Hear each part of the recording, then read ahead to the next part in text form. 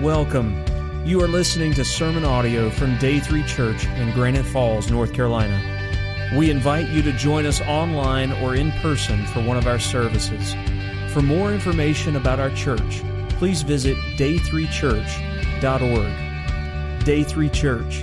Experience a new day in your life.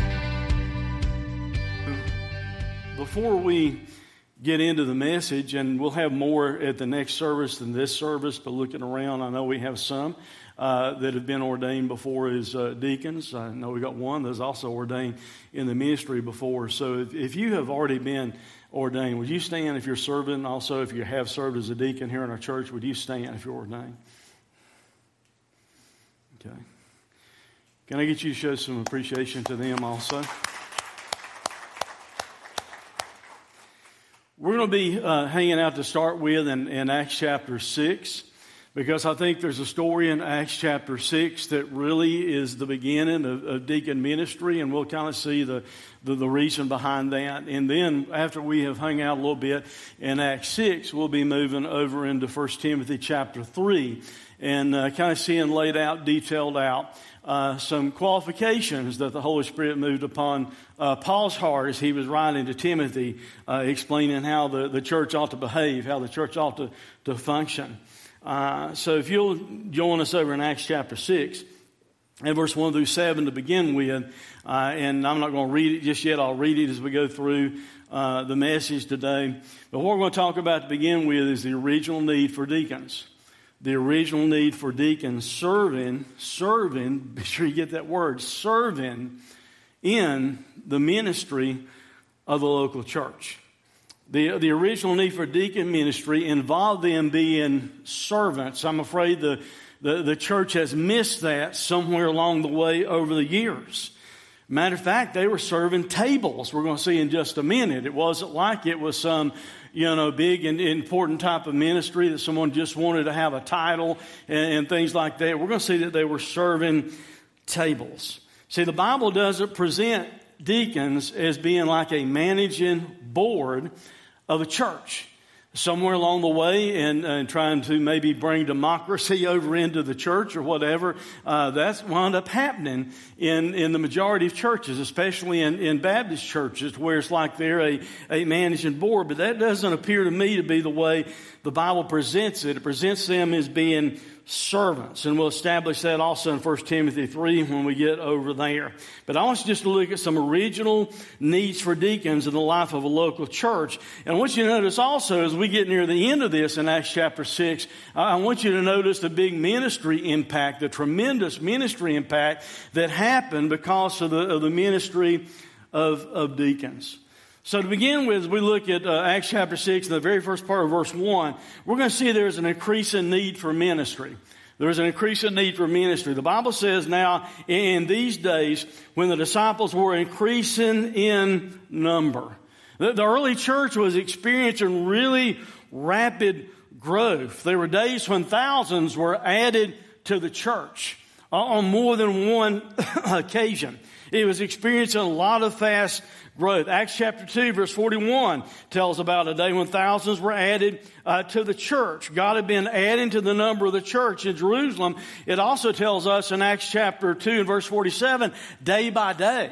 So it's like every day someone was being added to the church in that day and time. So it was really growing fast. But guys, it was also a time when it would have been a little bit scary, maybe a little bit challenging to be in a leadership role within the church.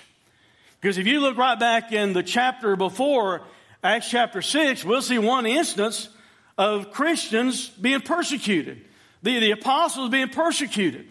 So it might not be in the easiest time to say, hey, yeah, I want to sign up to being a leader of the church, because they were being persecuted. It was also a time of kind of church cleansing. Because if you remember the story, Ananias and Sapphira had lied to the Holy Spirit, was the way Peter put it, because people were selling their possessions and they were bringing them and laying them at the apostles' feet where they could meet the needs of everyone that was coming to Christ, and meet ministry needs there in that early church in Jerusalem. And Ananias and Sapphira kind of wanted their name in the hat for looking really good, having give something, but their motive was wrong, having give something to the church, so they sold some property they had, and they made it sound like they gave all of it to the church. But they didn't give all of it to the church. And when that became known, as Peter went and confronted each one of them, guess what happened? They fell dead.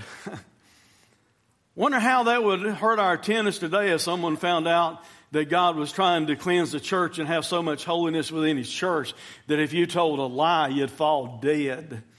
You know, it was a little bit challenging time. In other words, it wasn't a time when someone would have thought, hey, yeah, I want to be a deacon just so people will know who I am and I've got a title and I want to be a deacon. That wasn't in that day. Because there's some huge challenges that would have been presented them having been deacons in that day and time. There's increasing need. I want you to notice also, as we look at the last part of verse 1 and Acts 6 down through verse 3, that there's some conflict that required action. Now, I put in parentheses, and I'll explain that in just a moment, not reaction. Not reaction, but there was some conflict that happened that called for some action to take place. The Bible says there a complaint by the Hellenists arose against the Hebrews because their widows were being neglected in the daily distribution. Talking about as the food was being brought out. They were sitting there to eat. And the 12 summoned the full number of the disciples and said, it's not right that we should give up preaching of the Word of God to serve tables. Therefore, brothers, pick out from among you 7 men of good repute, full of the Spirit and of wisdom, whom we'll appoint over this duty. Now, notice the word complaint. In other words, the early church had difficulties right in the very beginning. I'd plan to say this later. I'll just go ahead and say it now. Do you know there's not any such thing as a perfect church? All churches have problems. I've had people tell me, I've had pastors ask me before, do you know of a really, really good church, a really perfect church, where you might could put my name in to be there? And most of the time I'll say no, and they'll look at me like, why? And I'll say, if it's a perfect church, you don't need to join there because it won't be perfect anymore. If you're looking to find a perfect church somewhere that doesn't exist here on this planet, it does theologically and doctrinally from God's point of view, because when He looks at us, He sees the very righteousness of His own Son. But in practical application, there's no such thing as a perfect church without any problems whatsoever. And if there were to be, don't join it, you'd mess it up. I'd mess it up. Amen? Thank you. I appreciate that. The word complaint comes from a Greek word, gosmos. It means a murmuring or a grumbling. Think about the way the word kind of sounds ugly, doesn't it? Gos, the way it's pronounced, gosmos.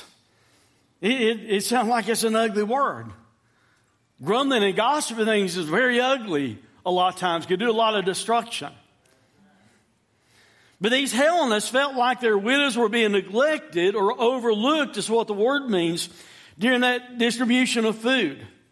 So here, even in the early church, like I said a moment ago, they had people complaining and grumbling and murmuring. But the background will help us understand the reason for the complaint a little bit better. The Hellenists were people that had converted at one point in time to Judaism, but they did not speak Hebrew. They were not of Jewish descent, and instead they spoke Greek. So most of the Jewish believers in Jerusalem, they were born Jews. They didn't have to convert to Judaism. They were born Jews, and they spoke either Hebrew or Aramaic. And factor into that the practice over the years of the way the Jews looked down upon anyone that was considered a Gentile. Like they were just lower life forms of some type. So now factor all that background into this situation. These Hellenists, these Greeks who had converted over to Judaism, they already had a reason to kind of feel like they were being minimized. They weren't born Jewish, and the rest of the church was there in Jerusalem.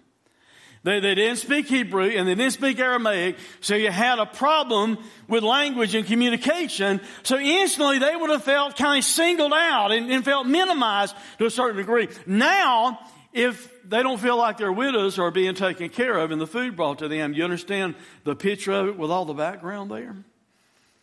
That's why they filed this complaint, because of they felt like there was a reason that they were looking down on them for some reason. Because what I really want you to key in on is this. Instead of the apostles getting angry, instead of the apostles getting frustrated or upset that someone was complaining or murmuring or grumbling, instead of them having just an emotional reaction, what they do is this. They took action and sought to meet the needs. They did not just get upset. They said it's not right that we should give up preaching the Word of God to serve tables. Therefore, brothers, pick out from among you. They came up with a process. Pick out from among you 7 men of good repute, full of the Holy Spirit, of wisdom, whom we will appoint over this duty.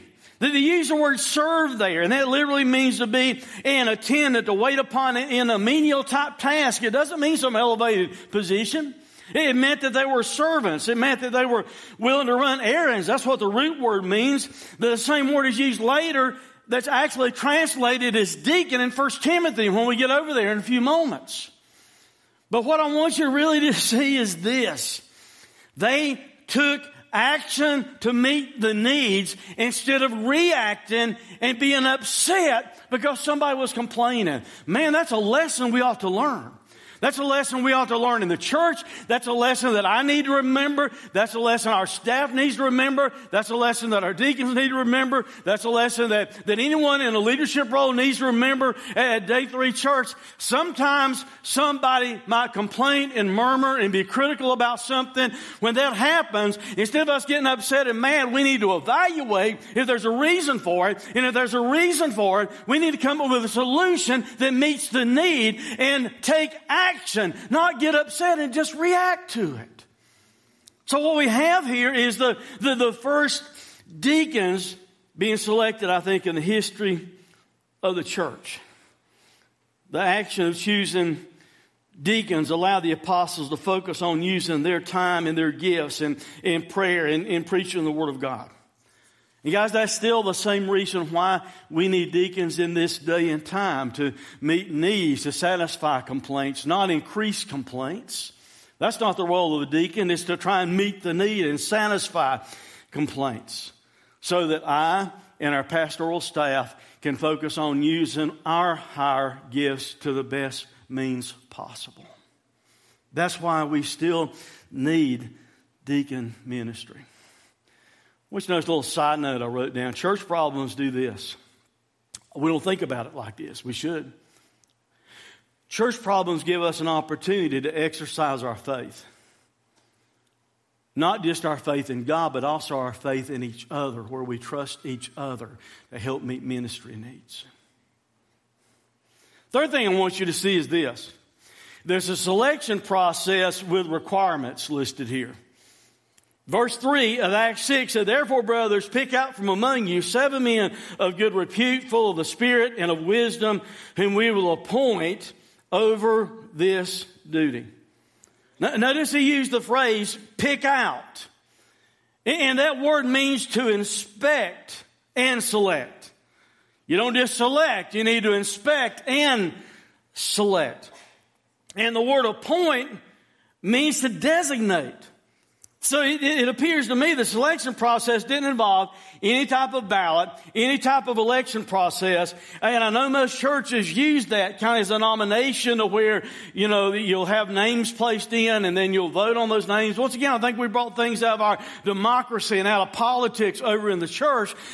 My theory is, and I've seen it happen before over the years, is that when you do that, it does become political sometimes. But that doesn't seem to be what happened here. It's not just whoever got the most votes. So at day 3, we don't do that because, be honest, guys, I've tried to find it. I can't find it in the Bible.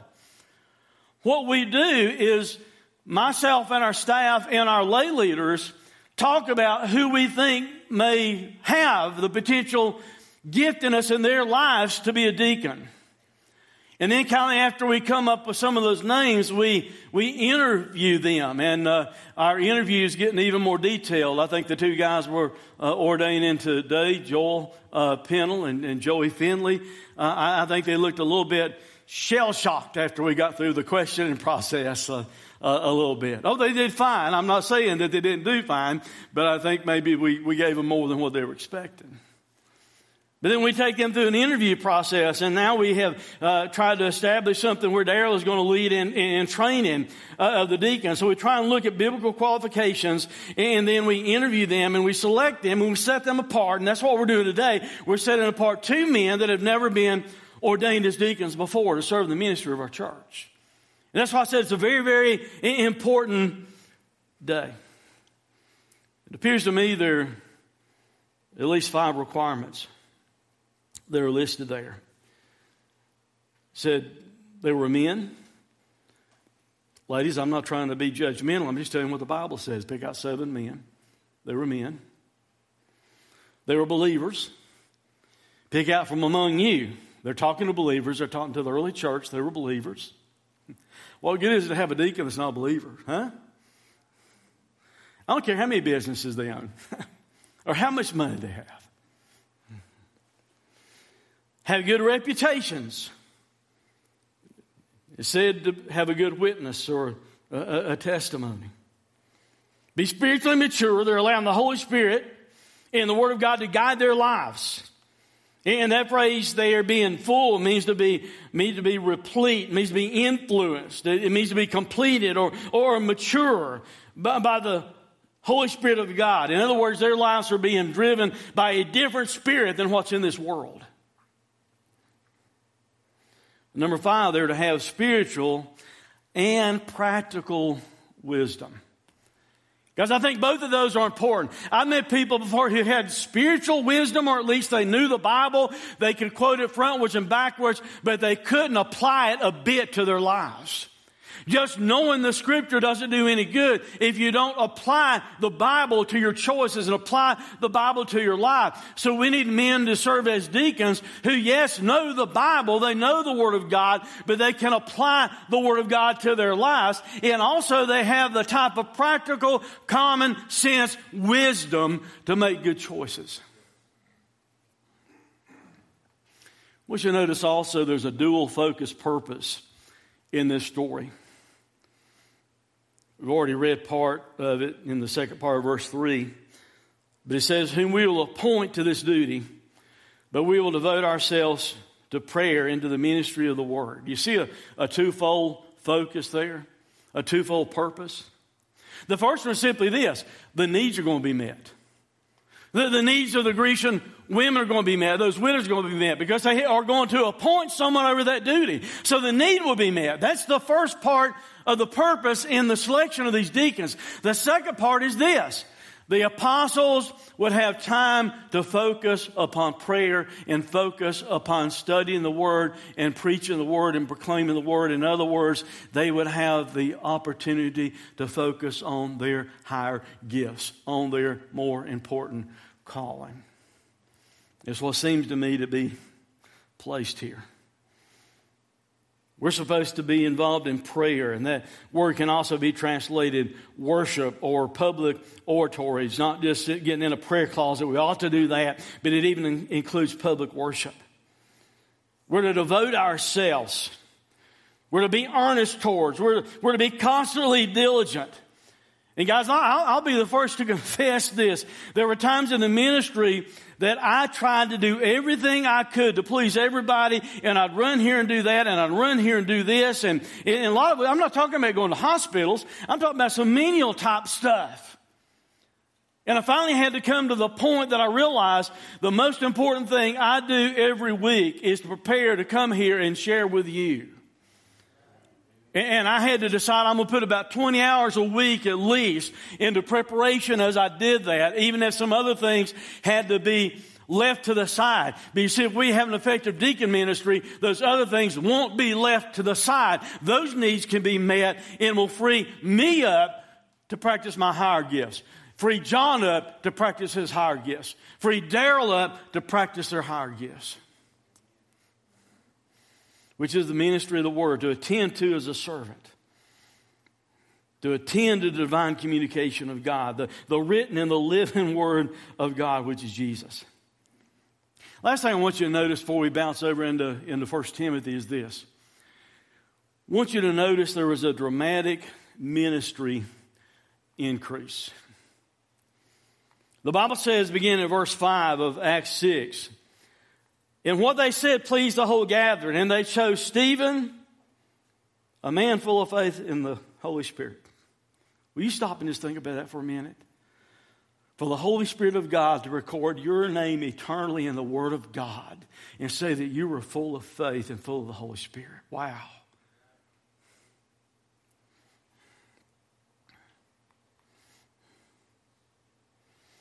And Philip and Prochorus and Nicanor and Timon and Parmenius and Nicholas, who, by the way, is a proselyte of Antioch. That means he also was not born a Jew. These that they set before the apostles, and they prayed and they laid their hands on them. But here's what I want you to get. And the Word of God continued to increase, and the number of the disciples multiplied greatly in Jerusalem, and a great many of the priests became obedient to the faith. Now, they chose 7 men. I don't think that means you only can have 7 deacons. I don't think that's what it's saying.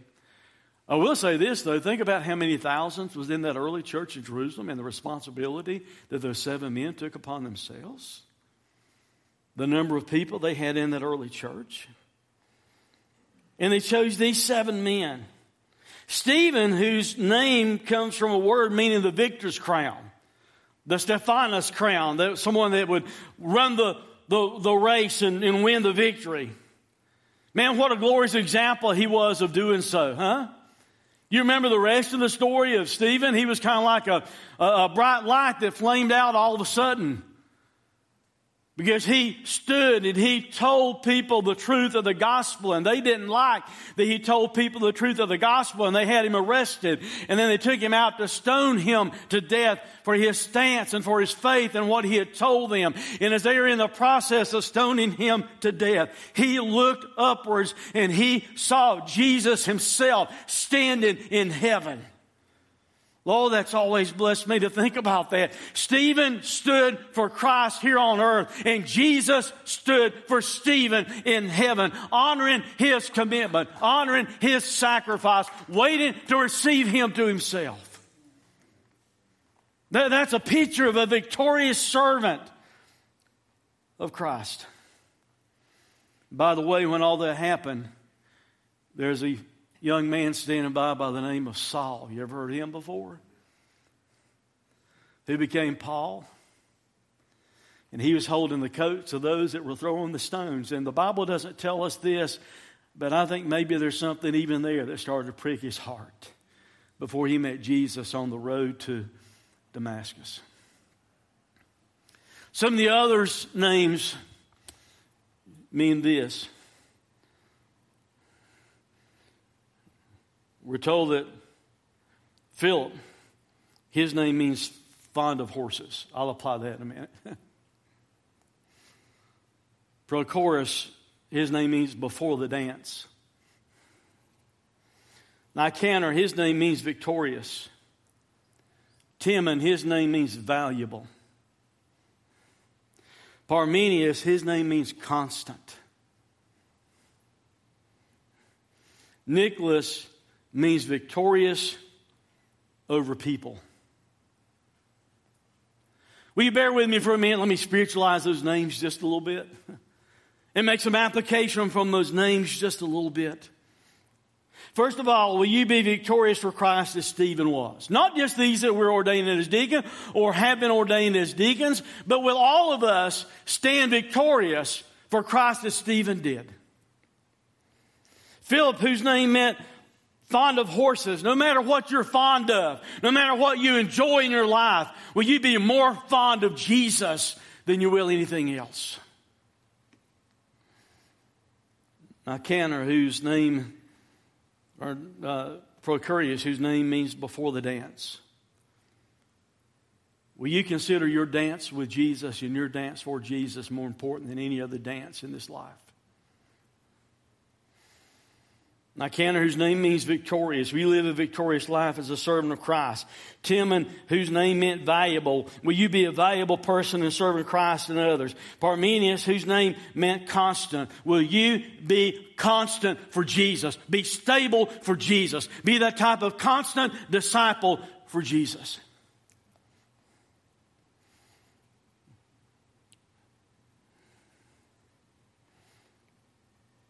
Nicholas, who means victorious or triumphant over people. Will you as a believer, and guys, our deacons, will you be the kind of person that lives a victorious life over and above the general population of this world who just waste their life for no eternal reason? But I want you to notice what happened after these men began serving Jesus and others in the role of being set-apart servants, being deacons. The Word of God continued to increase, and the number of the disciples multiplied greatly in Jerusalem, and a great many of the priests became obedient to the faith. Wow. Look at that. Previously in the book of Acts, we're told that God added to the church. He was adding to the church daily. Now we hit the word multiplied. And we're told that even some of the Jewish priests are being converted to Christ. They're coming to the gospel. Let me illustrate that for you a little bit about the multiplication part. If I were to tell you that I'll go with you to your bank and I will put $2 into your account, would you get very excited about that? If I were just to add $2 to your account. Or I told you, or we can go to the bank and I'm going to multiply your account by 2. Which one would you rather have? Sure, multiplication, right? Look what happened here, how God used the ministry of these deacons in the life of that early church. God had been adding to the number daily. Now all of a sudden, after these men are set apart, we see God multiplying the church.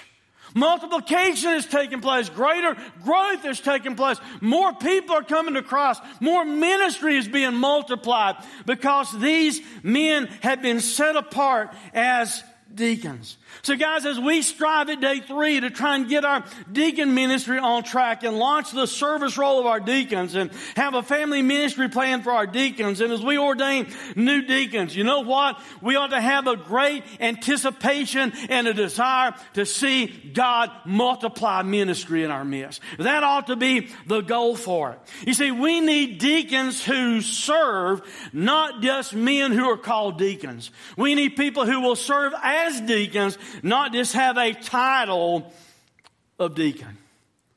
D.L. Moody said this: it's better to put 10 men to work than to try to do the work of 10 men. That's what I was alluding to earlier. I've tried that. It doesn't work out very well. It doesn't work out. It's not productive for this place on Sunday morning. It's not productive in my life. It's better to have 10 men doing work than 1 or 2 trying to carry the work of 10 people. And certainly it's better for pastors and better for the workers that we enlist who get to use their abilities to serve Christ and others. And it's better for the church as a whole as we release more people to do ministry. And even though I'm preaching about deacon ministry today, I want to remind you of something before we move on. The Bible says all of us are to be ministers.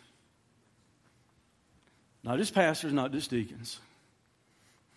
Ephesians 4:11 through 16. He gave the apostles, the prophets, the evangelists, the pastors and teachers, some translate that pastor teachers, for this purpose, to equip the saints. Who's that? It's all of us. To equip the saints for the work of the ministry, for the building of the body of Christ, until we all attain the unity of the faith and of the knowledge of the Son of God, to mature manhood. We're supposed to be helping each other grow in our faith, to the measure and stature of the fullness of Christ, so that we may no longer be children tossed to and fro by waves and carried about by every wind of doctrine. That's happening in our culture. That's one of the reasons the next series is going to address hot topics in our culture. By human cunning, by craftiness and deceitful schemes. Rather, speaking the truth, how? In love. That's what we mess up a lot of times. We're to grow up in every way into Him who's the head, into Christ, from whom the whole body, joined and held together by every joint, with which it is equipped, when each person is working properly, when each part is working properly, makes the body grow so that it builds itself up in love. That's what the Bible says we're supposed to do. Not just those that are ordained, but all of us are called to be servants. All of us are called to be ministers. Guys, I want to close by focusing on the biblical qualifications. So if you'll join me now over in 1 Timothy chapter 3, verse 8. The biblical qualifications for deacons serving in the local church. We've already seen some of them being full of the Spirit. Talked about being men. 1 Timothy 3, 8 through 13. I'll read beyond that near the end of the message, but here, look at this. Deacons likewise. He just had finished talking about the qualifications of pastors / bishops. Deacons likewise must be dignified, not double-tongued, not addicted to much wine, not greedy for dishonest gain. They must hold the mystery of the faith with a clear conscience. Let them also be tested first, then let them serve as deacons if they prove themselves blameless. Their wives likewise must be dignified, not slanderers, but sober-minded, faithful in all things.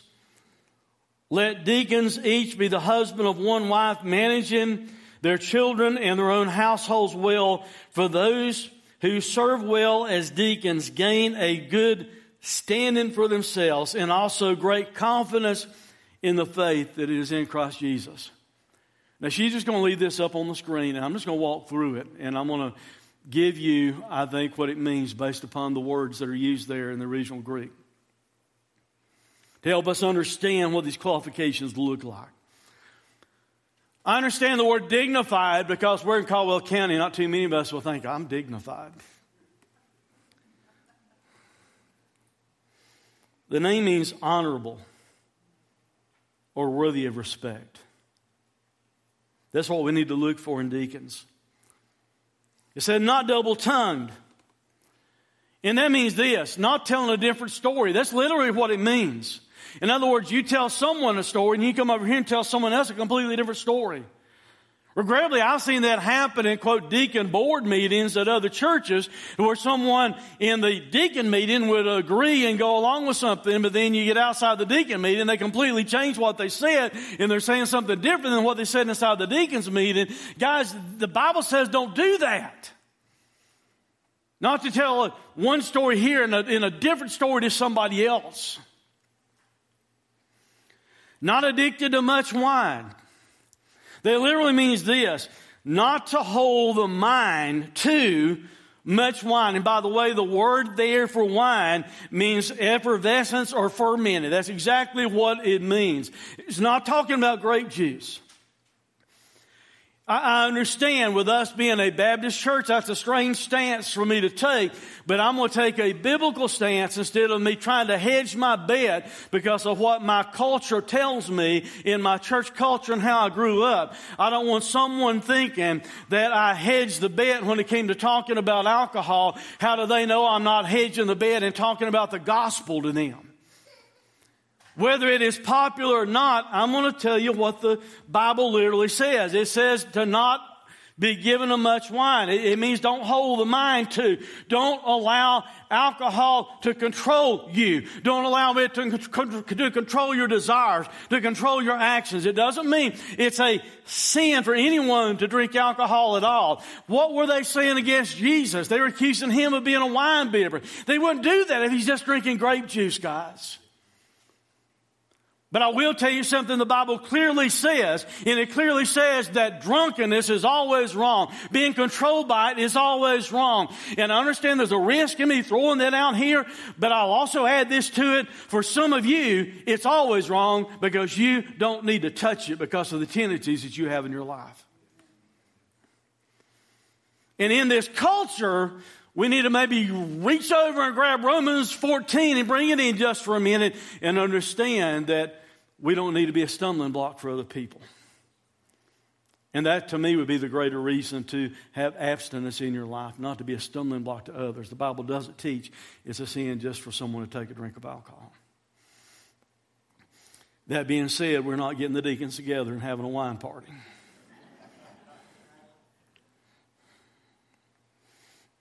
Not greedy for dishonest gain. No, notice the word dishonest. It's not talking about just having money or making a living. It's sordid gain. It's shameful gain. Not being greedy for that type of wrong type of gain. Holding the mystery of the faith with a clear conscience. And that literally means to hold as a personal possession. The mystery, and the word mystery means to shut the mouth. Now that doesn't mean we don't talk about it. I think what it means is this, that the gospel is so amazing we're almost speechless at the reality and the truth of the gospel. That God would send His Son to die on the cross. And that through faith in Him, we can be forgiven of all of our sins. That's something that would shut our mouths when it comes to thinking we can work our way to heaven or be good enough to go to heaven. No, it's Jesus on the cross, period. And the mystery of that gospel should leave us speechless. A mystery of the faith, a mystery of the reliance that you have upon Christ for salvation. The word with literally means in a fixed position. For you to maintain it with a clean or a moral conscience. It doesn't mean you're keeping a secret. It doesn't mean it's a mystery you don't tell anybody else. We're supposed to tell the gospel to other people. We're supposed to share the mystery of our faith with other people. I think it's simply saying this. It's an amazing thing. It's so amazing that we almost don't have words to communicate it. That's how amazing the gospel is. And we need to hold that as a personal possession with a clear conscience. Can I tell you how you can't hold it with a clear conscience? You cannot have a clear conscience about the gospel if you're keeping quiet about it. If you're not sharing it with anybody else. If you're not trying to discover your one that we just focused upon and lead other people to Jesus, you'll not have a clear conscience. The way you need to have a clear conscience is this. You know that you're sharing the gospel and you know that you're allowing the gospel to impact your life on a daily basis. Not just having said, I walked an aisle so I know I'm going to heaven. No, that doesn't get it, folks. You need to be allowing the gospel to impact your life as you grow in Christ. I think that's what it means. It says to be tested first. To test for approval. It doesn't mean they're taking a test, although we kind of gave them an oral test. But in order of importance, first in order of importance, we need to test them to be sure they're approved. They know their faith. We know that they're a believer. Then let them serve as deacons. The word then means a succession. In other words, they've been tested.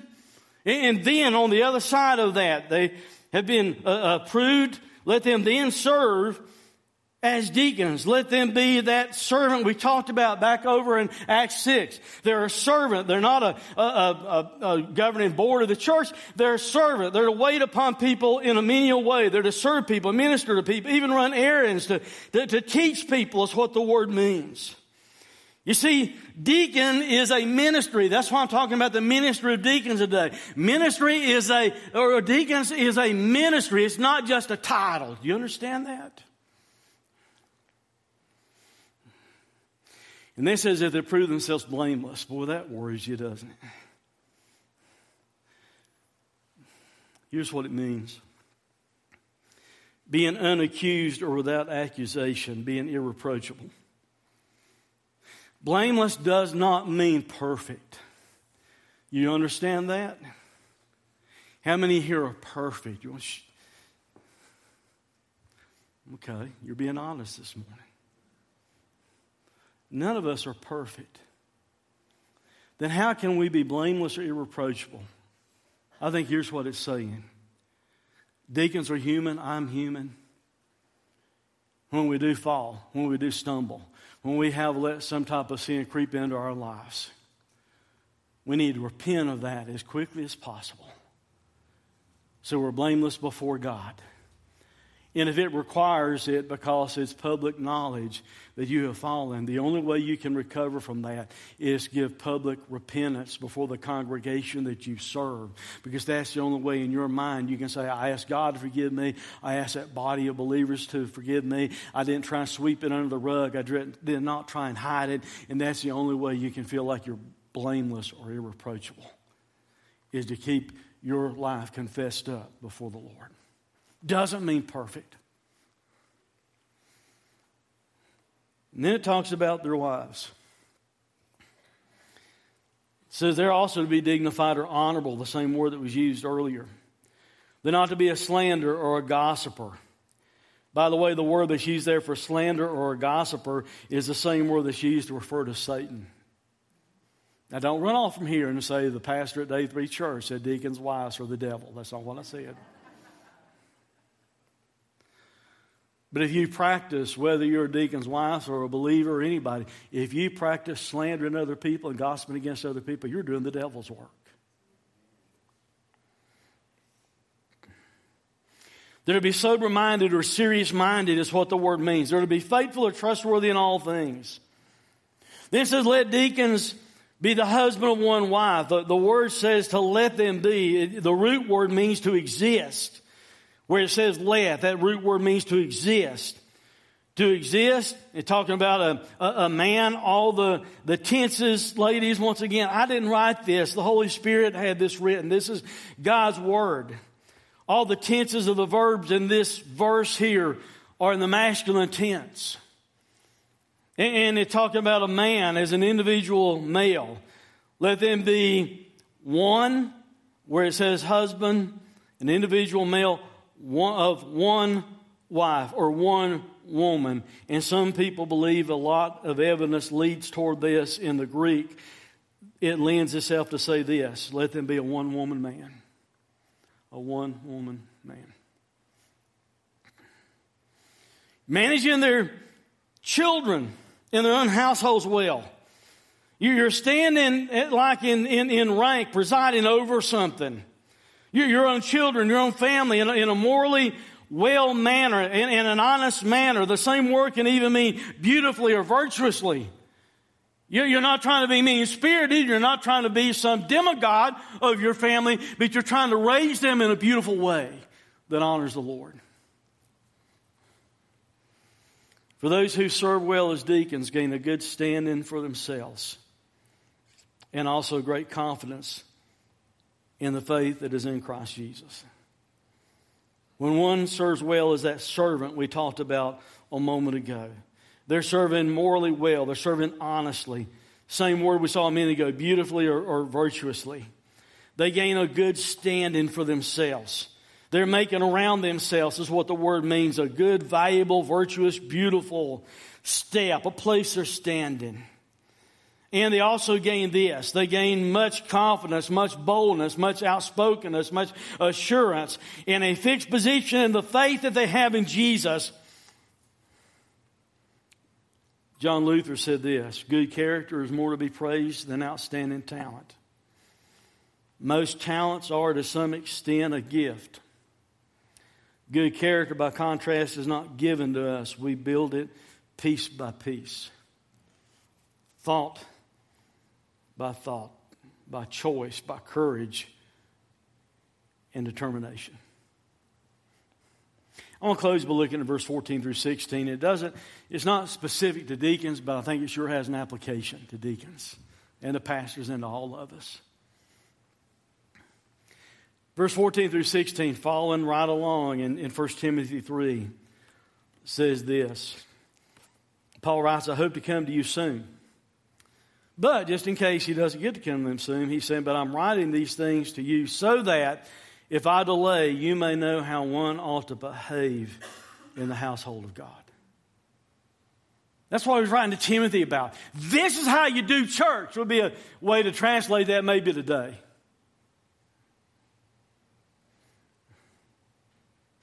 Which is the church of the living God, a pillar and buttress of truth. Great indeed, we confess, is the ministry of godliness. He was manifest in the flesh, vindicated by the Spirit, seen by angels, proclaimed among the nations, believed on in the world, and taken up in glory. Apply that to the deacon ministry some this morning, but also apply it to our own lives and to the church. Paul's writing this so we can know how to behave in the household of God. The living God, by the way. He's still alive. He's not dead. You know what that tells me? The church is His house. It's His body. I'm not talking about a building. I'm talking about believers. We are His house. He dwells in us. He dwells in believers corporally as the church. The church is not mine. The church is not yours. The church is not a deacon's. The church does not belong to some other pastoral staff individual. The church belongs to Jesus. He is the one that's head of the church. The church is God's. It's His household. It doesn't belong to anybody else. I will shoot that down faster than anything else. If you refer to this as my church, it is not my church. I didn't die for it. Jesus did. If you refer to it as your church, it is not your church. I don't care how much you've invested in it, how much time you put into it, and everything else. It is not your church. It belongs to Jesus. God sent His Son to die for it. And He's alive. That means He still owns it. Amen? And He's always going to be alive, so it's always going to be His. Notice what he says here about the church. We're the pillar and the buttress of God's truth on earth. Don't ever minimize the church or being part of the church. Some people debate what pillar means, whether it's talking about a support. I believe it could be talking about both, or it's talking about a pedestal that you put something on to display. I think both are applicable. Guys, the church, we're the pillar that's to be displaying the truth of God's Word to the world. We're like a foundation support for the Word of God in this world. It's not going to be carried out by social services. It's not going to be carried out by the government. We as the church are the ones who are the pillar of God's truth. That word buttress means a protective or defensive wall. We're supposed to be protecting the Word of God, holding forth the Word of God. And then he also said this about the church. We, the church, confess a great mystery of godliness. Did you see where he said that? You want to know what that is? You want to know what the mystery of godliness is? Here's what it is. The mystery of godliness is this. Jesus came in the flesh. God came in the flesh. He was vindicated by the Holy Spirit. In other words, all the things He claimed about Himself, the Holy Spirit proved to be true. Whether it be the miracles or whether it be after they nailed Him to the cross and put Him in the tomb. And He said He would take His life back up on the third day. The Holy Spirit vindicated everything fully, completely, totally about Jesus. He was seen of angels in eternity past. He was seen on the other side of the cross, on the other side of the tomb. He was seen by angels as He ascended back into heaven, and He took His rightful place at the right hand of God. He was seen by angels. He's being proclaimed in the nations. He's being believed on in the world. And He was taken up to glory, as I alluded to a moment ago, and He sat down on the right hand of God. That's the Jesus we serve. That's the mystery of godliness. That's why it's worthwhile for me to do what I do. That's why it's worthwhile for these men to be ordained deacons and other people in our church, the men who've been ordained deacons and serve as deacons. That's why it's worthy to do so, because how great the mystery of godliness is. That's why it's worthwhile you teaching children. That's why it's worthwhile you pointing to a place for people to park. That's why it's worthwhile you to be a greeter and stand and hold the door and hand someone one of our bulletins when they come in. That's why it's worthwhile for you to serve and Celebrate Recovery or our men's ministry or our women's ministry or anything else under the sun that takes place as ministry at Day 3 Church. It's worthy for this reason and this reason alone. It's worthy because Jesus did everything